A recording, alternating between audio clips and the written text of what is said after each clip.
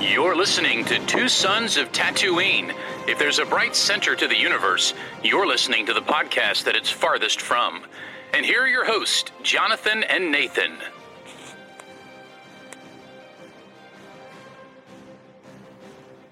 Hello and welcome to another episode of Two Sons of Tatooine. I'm one of our hosts, that'd be Nathan, aka NP Bro, and I am joined by my good friend, the co-host of this podcast, Jonathan Cohn. Good to see you, buddy. We're going to talk about just highlights, the best parts of Star Wars in 2023, right? This is kind of your idea, and might preview a little bit of what we're going to look forward to in 2024, but what kind of made you want to talk about this today? Is there anything in particular you just reminiscing about this year and everything we've had? Part of this was the booktuber in me, because December is the get your year-end videos out. So talk about all the books you read, talk about your favorites, your least favorites, talk about the series you finished, all that stuff. So it's just, that's naturally the mindset I'm in. So I was like, hey, it's December. Let's talk about Star Wars we experienced in 2023. I don't think we have anything else left on the calendar, at least nothing else I'm gonna experience for Star Wars. The final book that I was gonna read this year came out already last month, so I was like, "Hey, let's go ahead and talk about it." And I have some pretty high highs, and I have a few lows for the year to talk about as well. If we get into that a little bit, but yeah, I'm excited to talk about the best of the year. Yeah, I think the overall take at the year gives you a chance to look at that actually came out this year. And you know, what did come out, what didn't, what was the year before, things like Andor, that was last year, previous year. But when it came to this year, there were some big highlights. Yeah. Obviously, you're going to have tons of books to talk about. But I'm going to be talking about mainly the TV and the video game stuff. So, do you have any place you wanted to start with?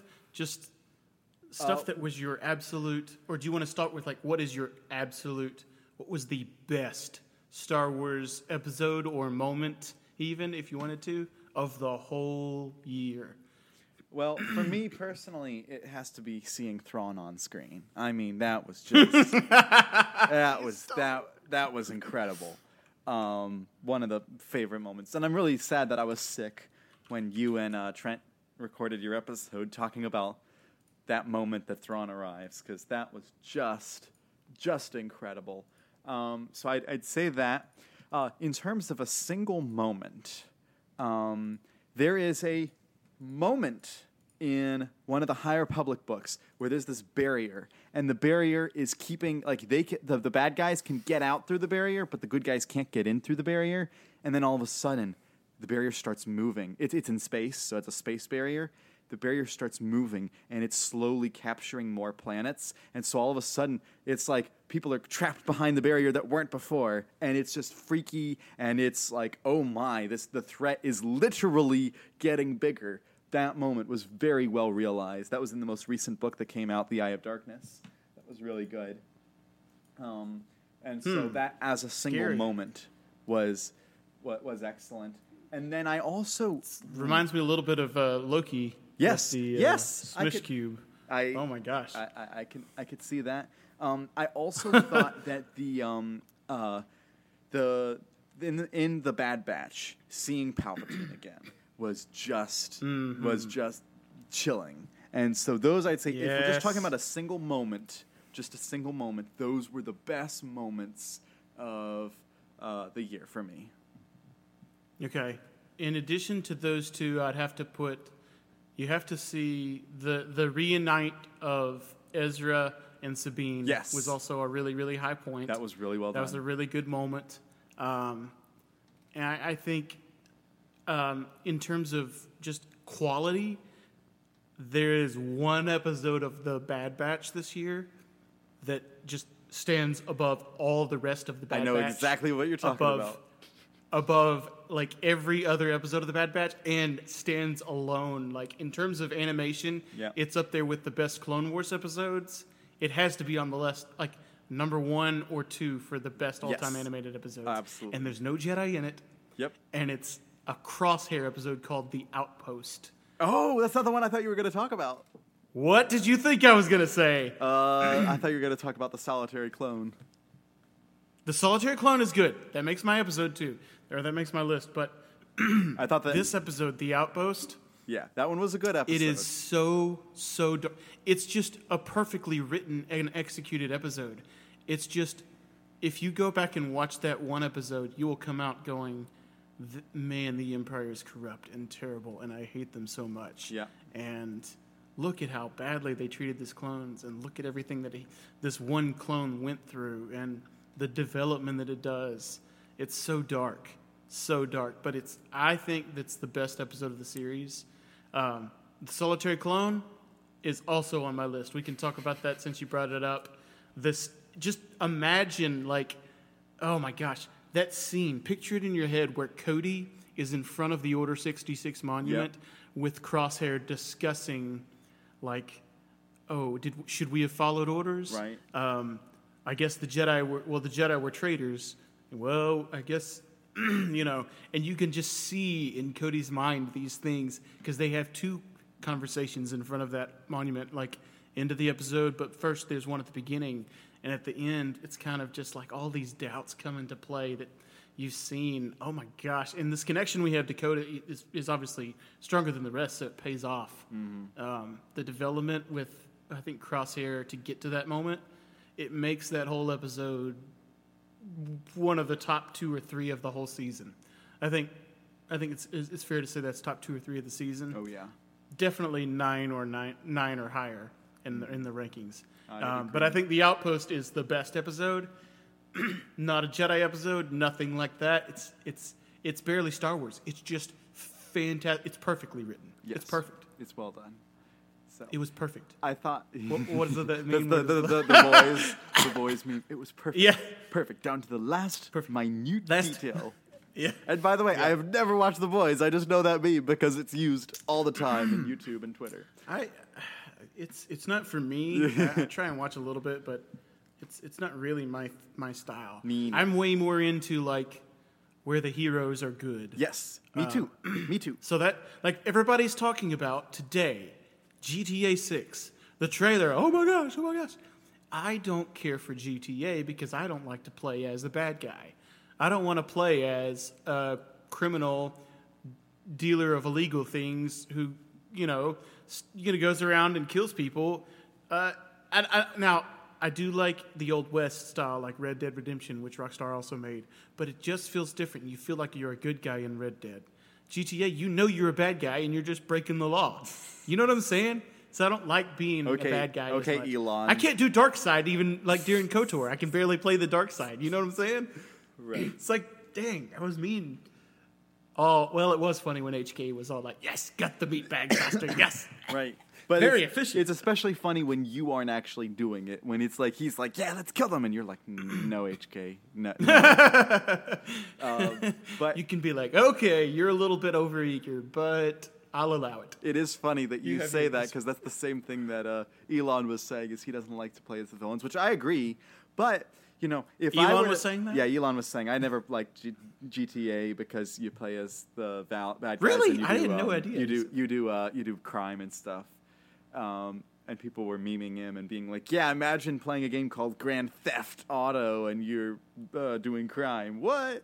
Anyway, but, I kind of have that view with the Darth Bane trilogy in the Legends line, where it's just, I just don't like reading that much darkness and evil and bad guy stuff and having him be the main character, the main protagonist, or rather, he's the main character, but he's the evil dude.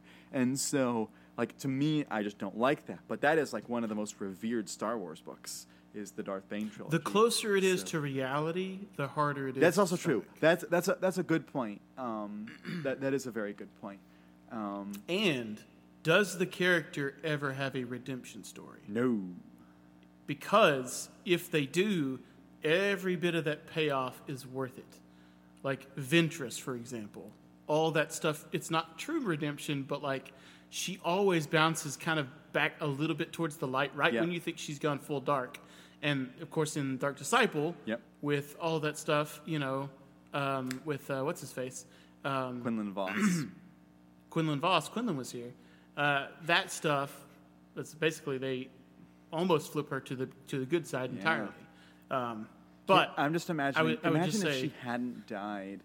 If spoilers for that book, that book's like almost a decade old So now. sad. Imagine if she had survived, like how the story would have been different. Because I think she and Quinlan would have gone on, had a more happy life outside the Jedi. They would have maybe had a bunch of Force-sensitive kids in the family, and maybe they would have like created like this weird balance of light and dark together. Like there's some interesting what if possibilities there.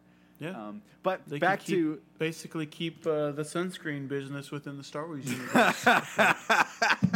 Any kids of Asajj Ventress? No, I'm kidding. Quinlan's got a really good tan. Yeah, so exactly. they'll probably It'll be even out. Pretty in the middle. That'd be in the middle. Yep. Talk about some books.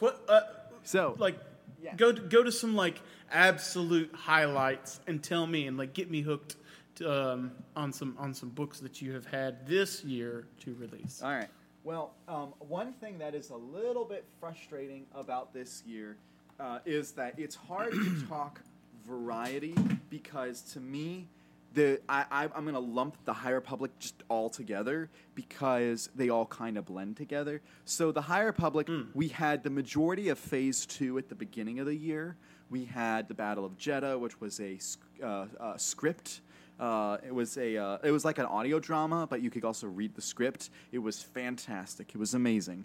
You had Cataclysm, which was this epic thing ending the phase and setting up the future of the High Republic. And you had basically a book, Path of Deceit, which was an epilogue from the villain's perspective. Also a book that didn't completely jive with me, even though I say it's a good book, it just didn't jive with me because I don't like following the villains all the time. And then you had the most recent book, which is the best of the High Republic in the last couple years, is The Eye of Darkness, which look at that cover. I mean, that's a great cover there. It's got Marchion Ro with one of the Jedi lightsabers that he captured sitting on his throne. I know my protector is. Oh, you call him Martian? Marchion, whatever. He has Martian is too like real world, so I've Okay, so Marchion. Actually, there was a crossing of wires at the beginning. The authors pronounce it Marchion, but when they gave Mark Thompson the audiobook, they didn't tell him the right pronunciation, so he said Marchion, and so that's why there's a confusion on the naming convention. So anyway, did he change it eventually?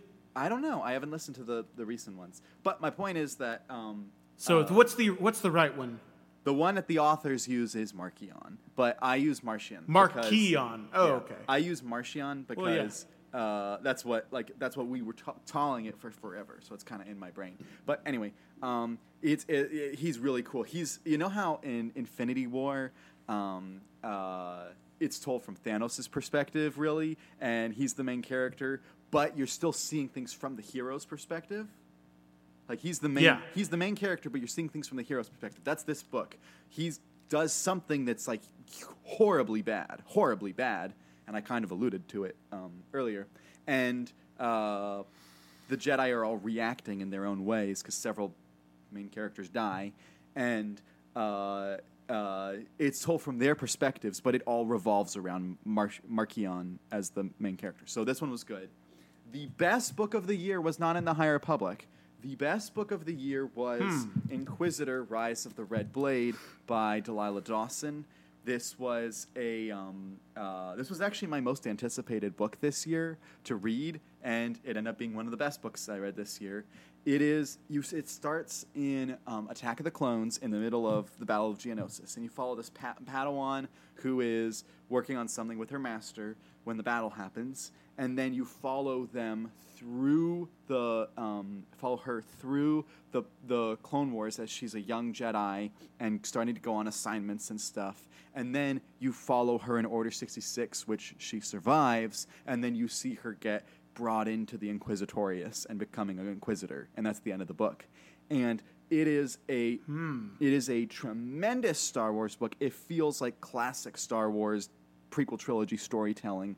If you're a prequel fan, particularly, I would say like Clone Wars and Revenge of the Sith, this will work really well because you'll catch all these tie-ins, and thematically, you follow kind of the fall of her to the dark side and then her rise as a dark side figure. So the book is, I think, really quite excellent. It's the best book they turned in this year. But I do have a worst book of the year. That was a easy winner. And that goes to Jedi Battle Scars by Sam Maggs. So I hate talking about what was so bad about it? Several things. First of all, the plot in this book is so thin. So thin. She should have a whole novel's worth of plot, and instead this could have been a short story or a novella. It's already a pretty short novel anyway. It's only about 270 pages, which is pretty short for a Star Wars novel.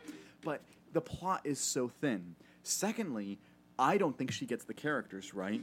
And I haven't even played the game, but this is just from my understanding of talking to people online.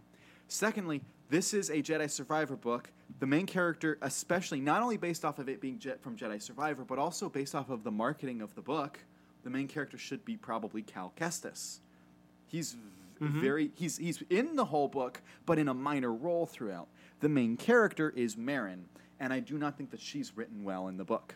The other problem with the book is that they give Marin another love interest. And that other love interest is not Cal, and so obviously the fans aren't wanting that.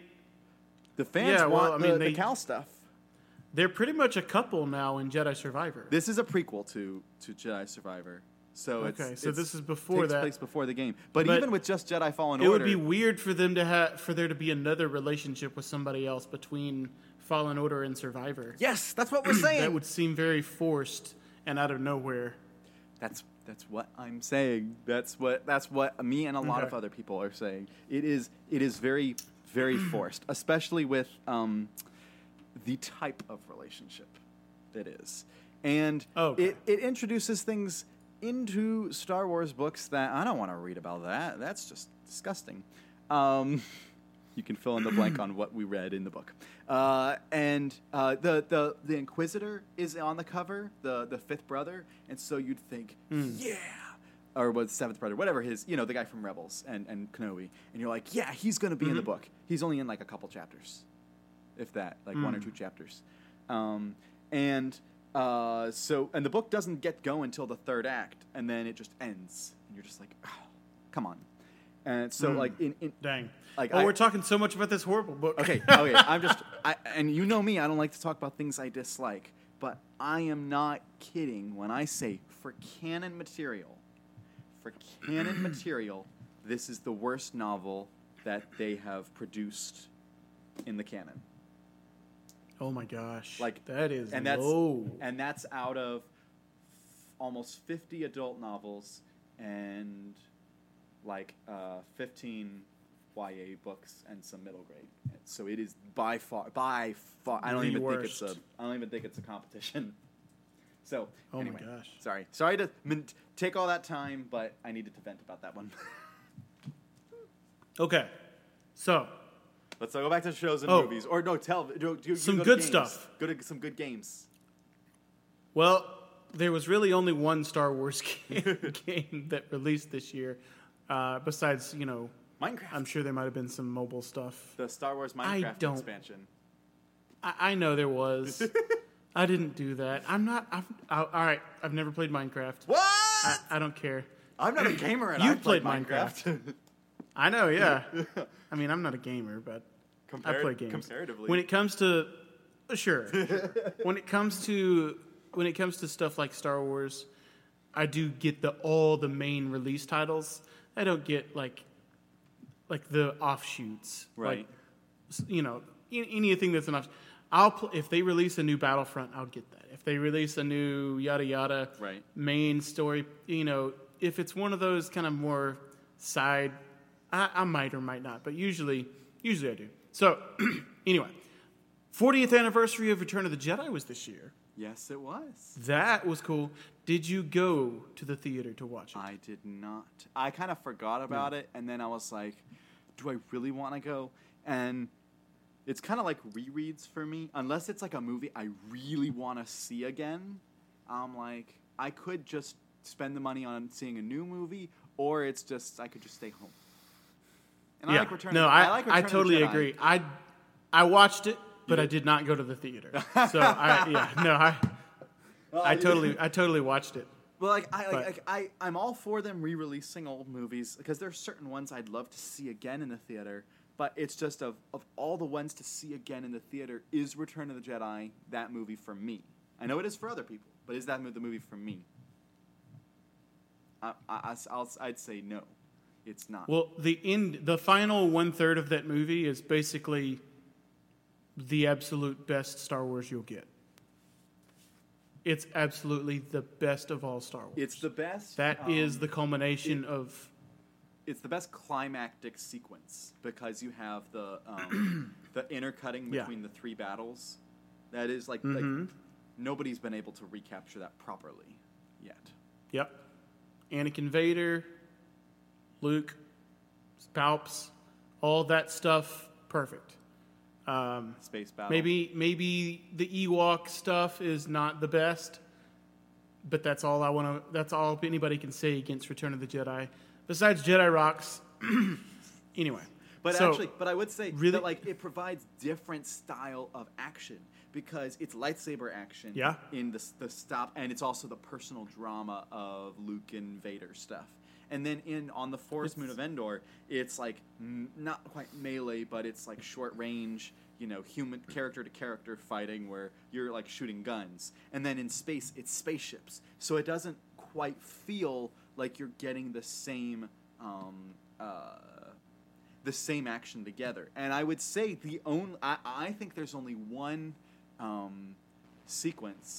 climax sequence that comes close to getting this, and to me, that's Phantom Menace. And then the Phantom Menace came really close to being on the same level. The problem is that the action stuff on Naboo with Padme isn't the strongest. I think it's weaker than the Ewok stuff is weak, and so it drags it down a little bit. Yeah. But of course the lightsaber action with Duel of the Fates. There is a lot of, you're right, the space way battle that they stuff. cut over. The way they cut back and forth. All of yes. I do agree with you there, and I noticed that when I was watching it. Absolutely. It's comparable, but would you not say that, like, you have some of that same thing in Revenge of the Sith?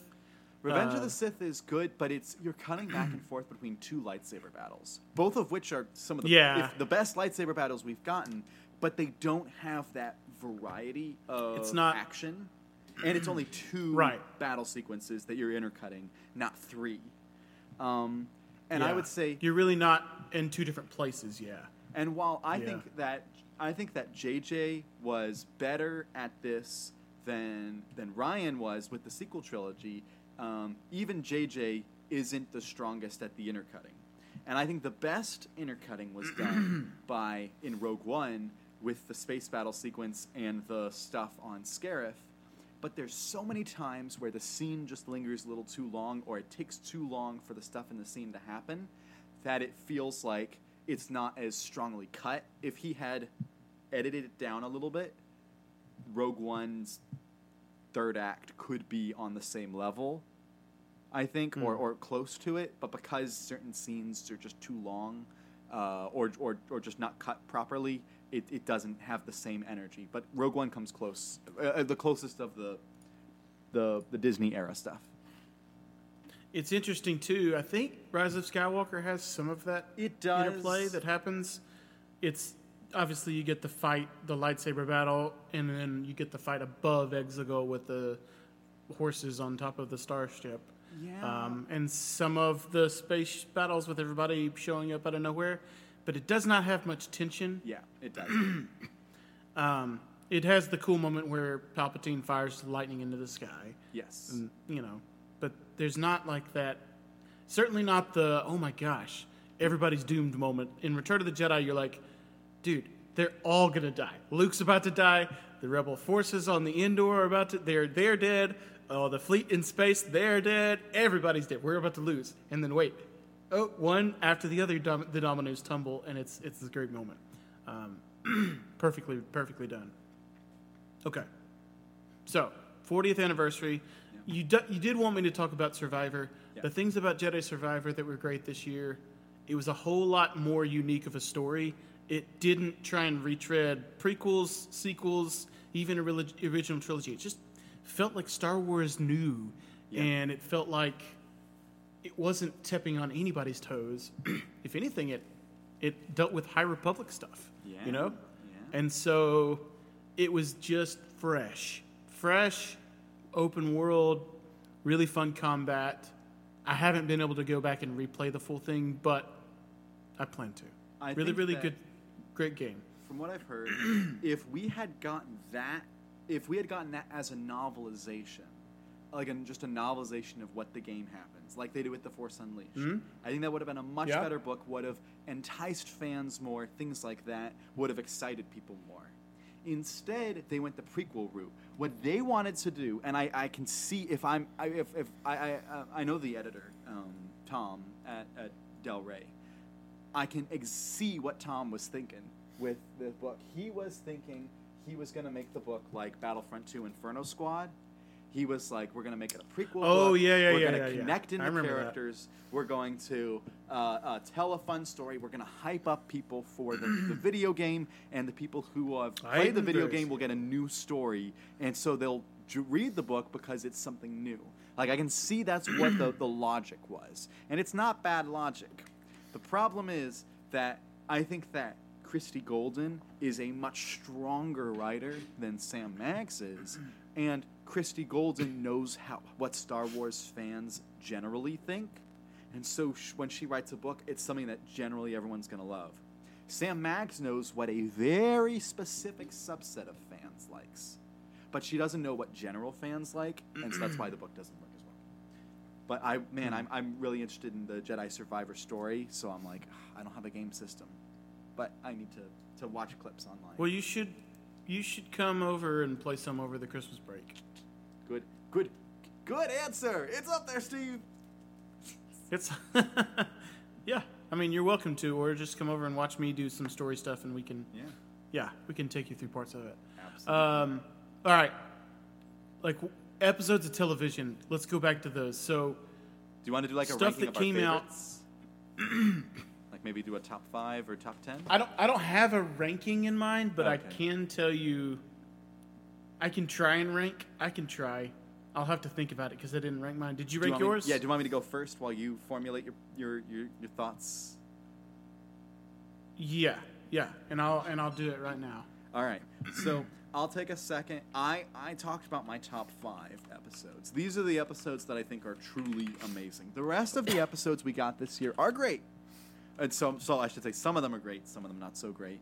But I think that there are 5 that like stand up as quality, like rewatchable, great episodes of Star Wars television. So I'm going to start with my number 5. My number 5 is The Mandalorian Season 3 episode, The Spies. It's the only Mandalorian episode I include because I don't think any of the other ones reach that level. This is the Mandalorian episode that is the penultimate episode.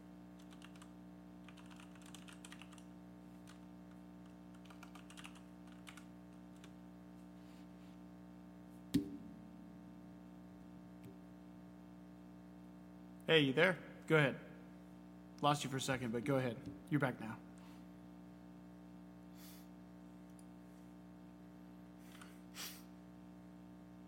Of season 3, and it tells the story of them getting all together and then going off planet and then going and finally going to retake Mandalore. I think that visually, it was an incredible episode. You're right. I think that was the only good, like really good episode. And I could have ranked it higher, but it drags down because it's not properly paid off in the finale, I think. But I still think it is a still really good episode. It's the best episode of the season. So that's why I have that at number 5.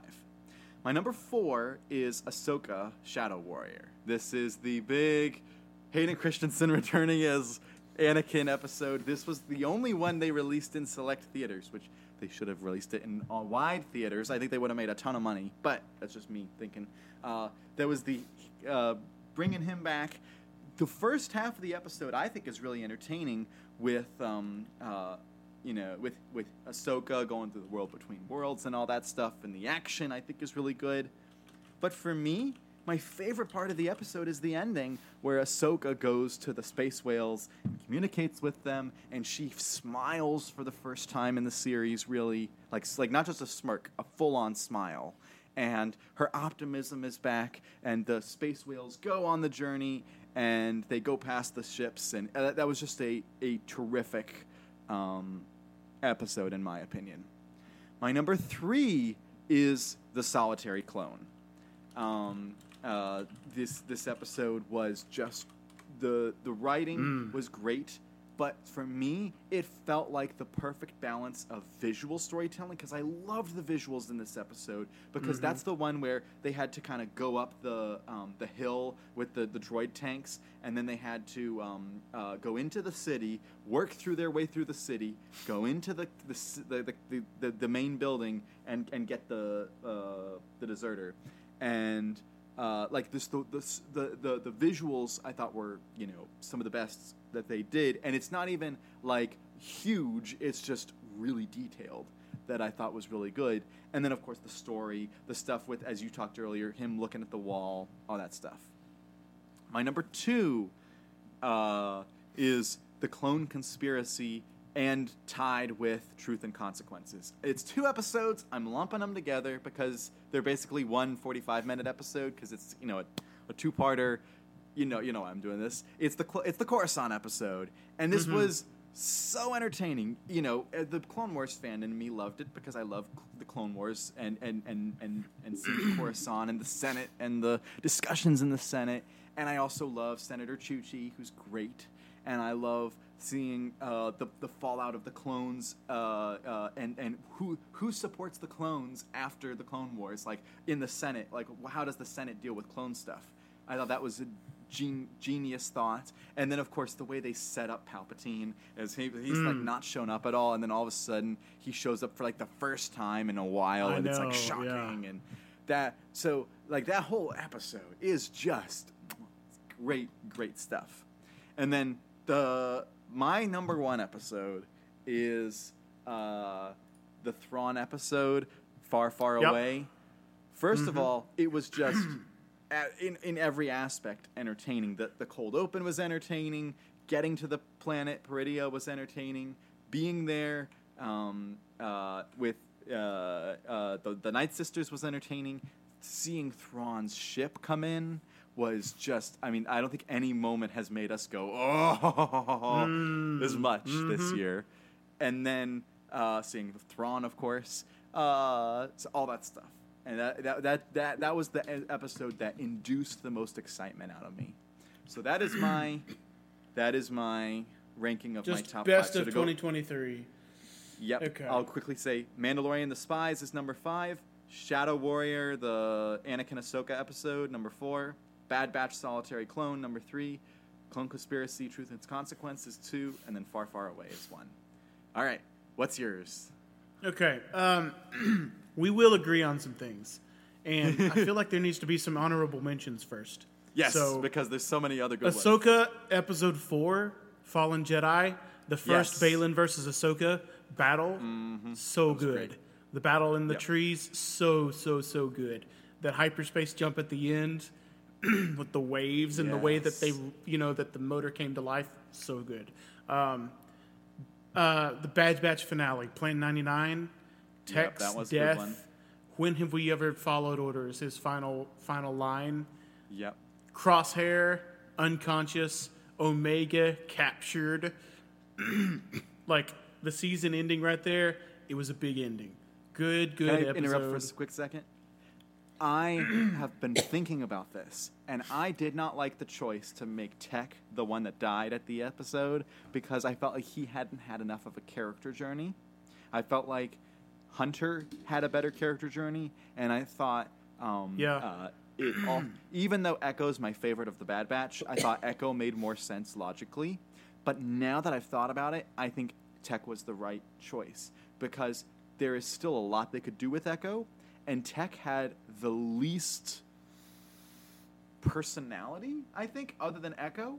But I think there's much more they could do with Echo in the series. And he also has really this kind of anchor.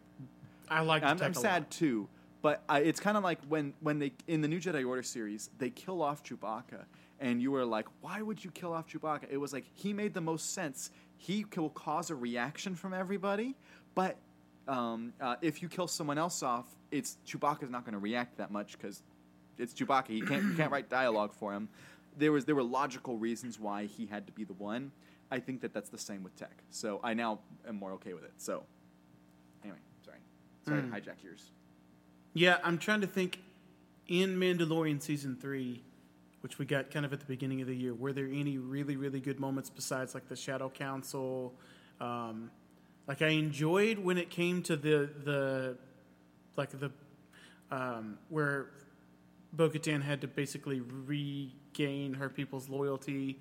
That was good. Yeah. The setup. I enjoyed the episode where they had to go and basically rescue the son of not the armorer, but the second dude. So Saxon. I can't remember his name. Yeah. I remember. He ended up dying, but later in the season, Vizsla, Paz Vizsla, or as we call him now, Post Vizsla. Yeah, because he's dead. So. Yeah. Mando Season 3, just not much on there. That was highlight. That was good. Okay. I would say the Solitary Clone doesn't make my list, but it's honorable mention. It deserves so close. It's like number 6. Yes. I put Truth and Consequences as number 5. Loved just going back to Coruscant, the seriousness, the politics. I enjoyed that stuff too. Let's do episode 4 of Ahsoka Fallen Jedi at number 4 spot. Let's do Far, Far Away. That'd be your favorite. I put that as the 3 spot. Really, really good. The Outpost, the episode of Bad Batch that I love so much. That's my second best. Number 2. Number 1 is going to be good. Dave Filoni episode that he directed. Episode 5 of Ahsoka, Shadow Warrior. We get Hayden back, and Anakin, all the flashback stuff. Oh my gosh, Cat! He just unplugged my computer screens. They went blank. I can't see anything. I can still hear you, so I can keep talking. But yes, yeah, that. I can see why you would put it as your number 1. It is a solid episode. There's a reason. Like they knew what they had on their hands with that episode. They just didn't know what to do with it in the marketing, but they knew what they had on their hands because they knew it was epic. It was, and honestly, both of us, when that came out, we thought, man, this is so much fan service. Is it okay to have so much? Does it detract from the quality of the writing of the episode? No. For us, maybe for a critic, for a Star Wars fan, no. Yeah. And for a critic, casuals, far, far away, they maybe they like that better. But casuals, you think they like? I think casuals were okay with it. Like for my parents, not animated fans, but they were like, interesting. Like they enjoyed it. They thought it was. They didn't feel it was too much fan service. They didn't get it was fan service. They liked all the moral questions posed in there, and thought it was visually interesting.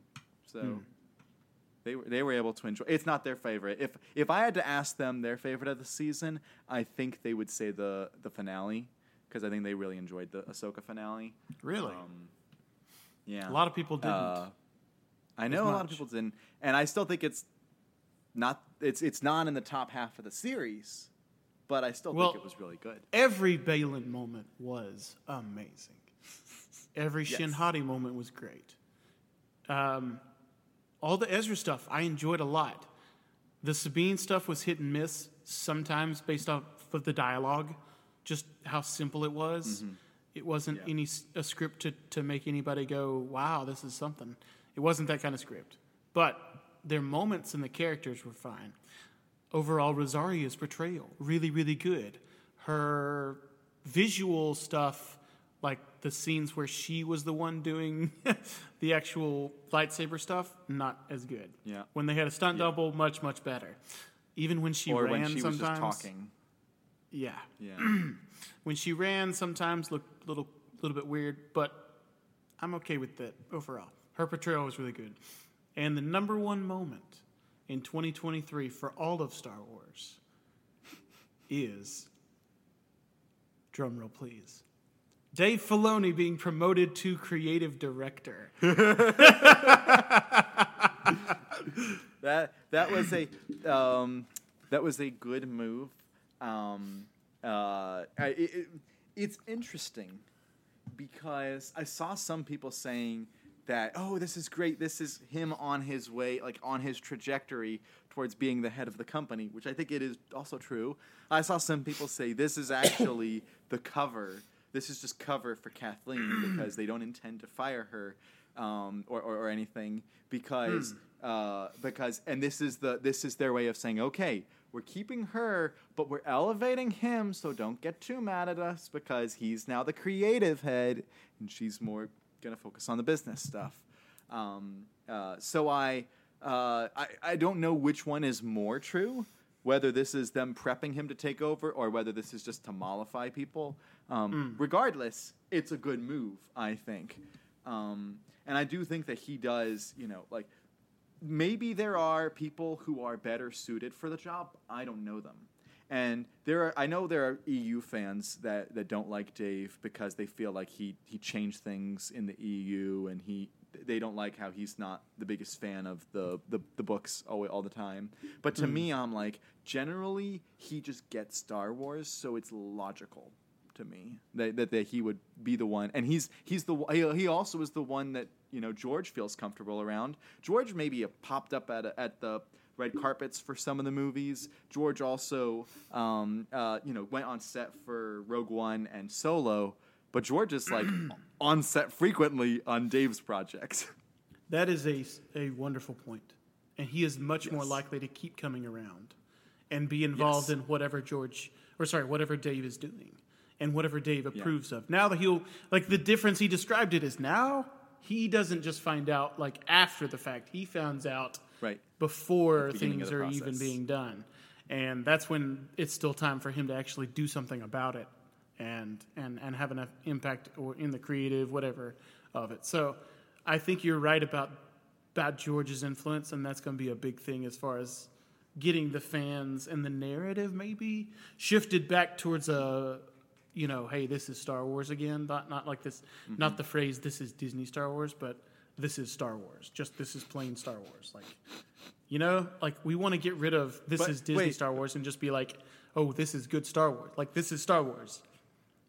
Which I would argue there's so much within Disney Star Wars that I would qualify as good Star Wars. And there's also, conversely, so much Star Wars produced under George's reign that I would say is bad.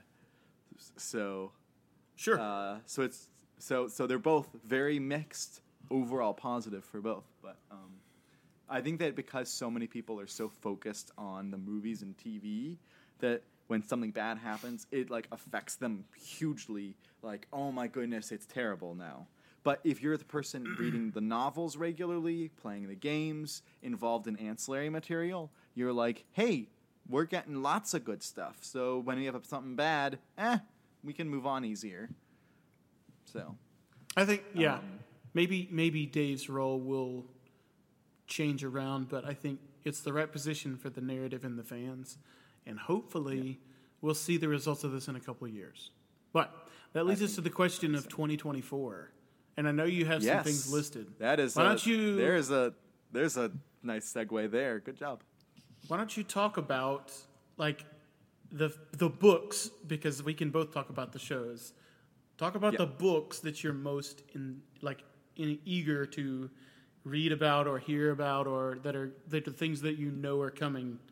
I know there's like a John Jackson Miller thing coming up, right?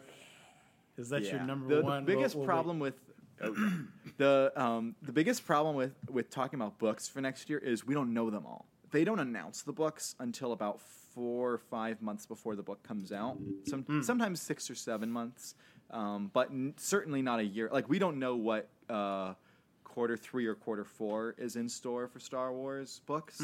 So we really only know half the year's slate. And so because of that, we don't have a ton to talk about. What I do know is we have more High Republic books, which this is... At this point in the High Republic, there are certain authors I know I'm probably going to enjoy more, and certain authors I know I'm going to enjoy less. For the next 6 months, it's not going to be my favorite authors writing books, so I'm not the most excited about the next 6 months. But then in early 2025, my favorite authors are coming back, so I'll be more excited then. But I still might have enjoyable stuff. But that's why the High Republic isn't at my top. But my top thing is, as you mentioned, John Jackson Miller. He's coming back to write the Living Force, and he mentioned that it kind of can be viewed as both an EU book and a canon book because it kind of fits into both. He's very deft when he writes his books like that, and it's his first book in a decade. His last Star Wars book came out in 2014. Wow! And so it's and he is known as being even though he wrote the novel that was the first in the canon, he's known for being an EU novel, and so a lot of us are really excited because we felt that, other than Zahn, they have basically abandoned the EU writers when there's still several that are still writing today that could turn in good books. And I think this is a bit of a test on the publisher's part, that if his book does well or better than the other ones they've been doing recently, they might shift the style of books they're doing, which, I've enjoyed the books they're doing, but there's a certain shift I want to see happen. And so I'm hoping that his book does well purely so that it causes that shift. But that book, it's about the entire Jedi Council. It's about all the council members basically have to go after Qui-Gon when he goes rogue. Whoa. Okay, I'm interested. The book. Yeah. So you got not only Yoda, but you got Yariel Poof, and you've got Mace Windu, and you've got Yaddle, and you've got I think maybe not Eth Koth, but you got the whole council in the book. So it's gonna. I'm excited for that one.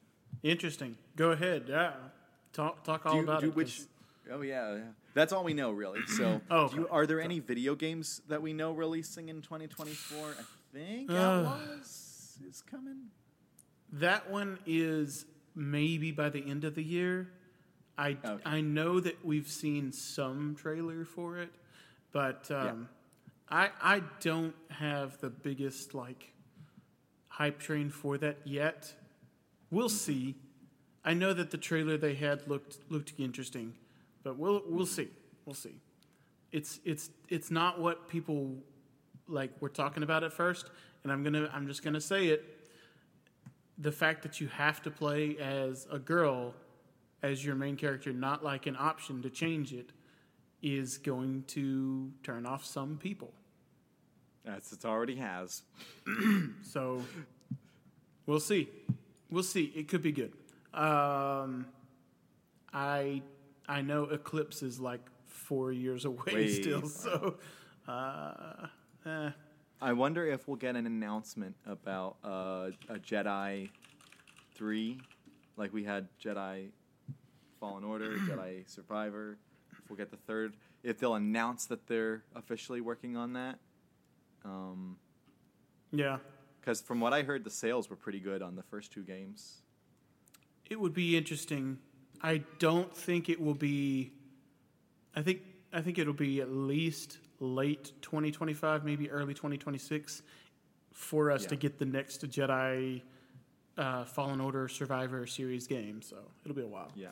I think, but you're right about Outlaws. It'll be released in 2024, and it's kind of the only big game that's going to be released all year. So I think I'll play it. I think everybody is relying on it to be good. It has to be really good, and maybe it will be. Ubisoft has, they've got all of it's on them. What else are we excited for? The Ubisoft game. I forgot about that. I forgot that this was the Ubisoft game. Yeah. So we'll see. It could be really good. But then again, so what's the quote from Star-Lord? But your plan sucks, so maybe let me do it and it'll be really, really good. Okay, sorry. That's not the quote I thought you were going That's not even the quote from Star-Lord from Infinity War. It's like, I like your plan, except that it sucks, so maybe let me do the plan and it'll be really, really good. All right, so shows that we're television. Television. We have. So technically, we have 4 shows, but one of them is Tales of the Jedi, which we don't know for sure that it'll come out. I think it's going to be early 2025. I think it's going to be Q1 2025. That's my guess. Okay. But the other thing is that it's not really like a full season of television. It's like little vignettes. So like, I'm not entirely counting that one. So what we have is 3 shows that we know are coming, or not know, but like are pretty much guaranteed to come out in 2024. And then we have 1 show that was supposed to come out in 2024 and isn't. And everyone's finally figured it out. Today, like before there were rumors about it, and today one of those news places, like I think it was Star Wars Newsnet or somewhere else, said Andor's not going to release in 2024 for season 2. And I was like, well, duh. Like, are we just now realizing this? The show went on hiatus. The show was going to come out either summer or fall 2024 before the strikes. And then we had like July, August, September, October. It had 5 months of strikes. 5 months of strikes that set them back. Not including the time when in May you had the writer's strike when Tony Gilroy had to leave the set. I don't even know if anything's still usable without Tony Gilroy present. I mean, maybe it was, but maybe it wasn't. I don't know. So they were set back by like 5, 6, 7 months. So of course it's going to be delayed. So if we're not talking about Andor, we have 3 shows that we are pretty much guaranteed to come. We have Acolyte, Skeleton Crew, Bad Batch Season 3. I'm most excited for Acolyte because of, it's more Jedi and Sith storytelling. It's got a lot of actors I'm interested in, even some Game of Thrones actors I like. It's also got some High Republic tie-ins, which for me as a High Republic fan is going to be fun. And then also I just think that it's the style of storytelling I think is going to be really interesting. My second is is Skeleton Crew. Okay. But the problem is we need to know more. Yeah, we're getting that first. That's the first thing coming, but there's no trailer yet. So this is what's the deal? Why? I'm so confused. So. If we go back a year, when Luke, isn't that Hugh Grant is the lead in that? No. Oh, it's Jude Law. Jude Law. That's what I meant. One of those British dudes. No, Hugh Grant is an Oompa Loompa in Wonka, and I actually want to go see that now. I just got Jude Law and Hugh Grant. Yeah, okay. Yes, Wonka's coming out at Christmas. That's the only movie I'm actually interested. No, wait.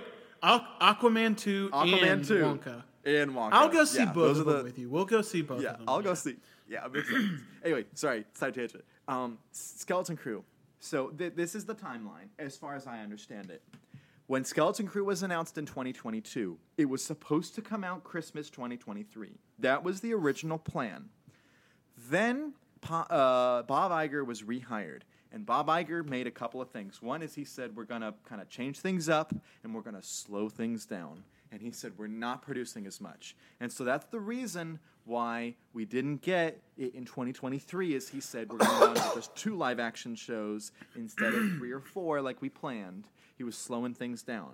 But is that it meant they had done? To scoot and they're literally just waiting? Done. It's been done. Yeah, they're just waiting. That's so weird. So that's why they shifted it back. And then they put in the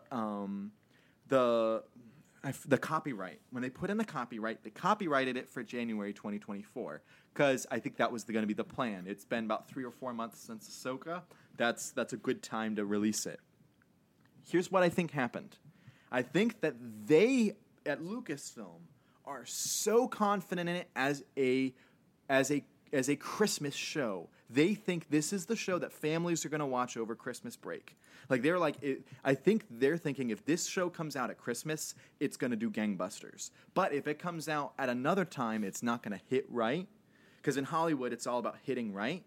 And so there's now talk that it's not going to come out till Christmas 2024 because they want it to be a Christmas release. So that means they delayed it basically more than a year. And it's done, not because there was a problem with it, just because they think it's going to hit right then. To me, I think that's kind of stupid. But that's the logic. So that's the timeline as far as I understand it. I kind of agree with you. It's stupid, but we will see. Are you as worried as I am about the Acolyte? Because I keep hearing stuff about the director and like some of the apparently like the messaging things that Disney has been getting in trouble with that they're now moving away from, especially with like, some of the criticisms with other, like even the South Park stuff. Right. Is that going to be a big part of Acolyte since it's already said and done at this point? Acolyte was planned under Chapek's leadership and before they started realizing what they had, so I'm a little bit nervous in that sense. Okay. They do have a full writing staff. Like, they didn't just do, like, it's not like Jon Favreau or Dave just writing every episode, that type of thing. It's not just Leslie Headland writing every episode. She's writing, I think, one episode, and then she's co-writing another, and that's it. She has a full staff doing it. So that helps, I think, a little bit. I think that there probably will be a little bit of messaging that will not appeal to people on our side of the political spectrum as much. But I still think it will be generally entertaining. I think the visuals are the visuals and the world building is what's gonna save the series, probably. And also just the tone of getting back to that prequel type feeling. It's still set, 100 years before Phantom Menace, but still getting that prequel era-ish, like Jedi versus Sith, is gonna help it out a lot, I think. And then Leslie Headland has made some comments that I don't think work great, but I don't think they're quite irredeemable as opposed to, say, Rachel Zegler. I think Rachel Zegler has basically destroyed any chance of people enjoying Snow White. Yeah. People will not be able to watch, even if the movie is incredible, people will not go watch it because she has made them think that she's stomping on the legacy of Snow White. I don't think that Leslie Headland's done that. I think that there's some people that were going to take anything she said and were going to get angry, and she also chose some poor wording. Mm-hmm. Yeah. So there's stuff to be concerned with, but at the same time, yeah, it couldn't be bad. If the product is still out there, you haven't done irreversible damage yet. And also, we had complete trust in Filoni and Favreau, and season 3 didn't deliver on what it should have for Mando. So you can really trust someone. But we all had in the back of our heads, we knew things weren't going right, and it wasn't it wasn't their plan. It was things that they were being forced into. We had the feeling, but not that. It wasn't that bad. That was more Boba, where they were forced into stuff. But Boba Fett, the Book of Boba Fett. Yeah, but the original plan, John has basically admitted, like, Grogu was supposed to stay with Luke. And they were like, no, that's true. We had to bring him back. And that's true, but I think messed things up. It did, but still, like, my point is that you can still have creatives that you trust turn in a bad product, and then sometimes you can have creatives that you don't quite trust as much, and they can turn in a great product. So I'm still willing to give this the benefit of the doubt, especially since we still haven't seen a trailer for it. All we have is the leaked Celebration footage, which is really grainy and not clean. I know. I didn't even see it, so I'm most excited for Bad Batch, to be honest. With the quality of, like, not every episode, but, like, there are When it some hits, it hits. serious gems. There are 4 or 5 episodes in season 2 that are like, whoa, where did this come from? Like, this hits. This is deep. And like, yeah. So it has that potential. I'm really, really interested where it goes. And yeah, I would say I'm pumped for all of them. But if there was one I'm the most pumped for, it'd be Bad Batch season 3. That just means I don't have as much high hopes for the other 2. I don't think Skeleton Crew will be as much for me, and I think Acolyte is yet to be decided. So I reserve the right to remain more excited for those later on. Here's I'll give you one reason, 3 words why you should be. Actually, I can give you a couple why you should be excited for Skeleton Crew. 1, Bryce Dallas Howard is directing again. Okay, yeah. Well, 2, she is. we great. have the showrunner for Skeleton Crew is the guy who made the Spider-Man movies, the Spider-Man Homecoming Sam Raimi? trilogy. No, the new one, No Way Home. Oh, The guy who made No Way Home, John Watts. He's the showrunner on Skeleton Crew, okay. and I love and No he- Way Home. So Yes, No Way Home was great. So I think I'm excited about that. And there was another director that I recognized on Skeleton Crew. You talk about for something else a second. I'll figure it out. okay. Well, Andor. I did do a rewatch of this recently. I know that it's we talked all about the first 3 episodes. If you haven't gone back over Christmas break, I recommend everybody just, if you need to, skim the first 3 episodes. Skim. Yep. Don't be afraid to press fast forward. When you get to episode 4 and you don't have to wait a week, that storyline is so good. And then you get to the prison break arc, which is just amazing. And then all the politics stuff at the end. Andor is really, really good. And I agree. if you can binge it and start in 4, do it. It is really, really good. I recommend. I'm planning to do a rewatch of Ahsoka, but I have a feeling I'm going to kind of skim the first couple episodes until I get to episode 4 and be like, okay, here we go. Yep. Here we go. On is going to be like, yeah. Exactly. I agree. And I probably want to go back and rewatch some Sorry. Bad Batch season 2 now. But go ahead. It's the other directors are Daniel Kwan and Daniel Scheinhardt. They're also known as the Daniels.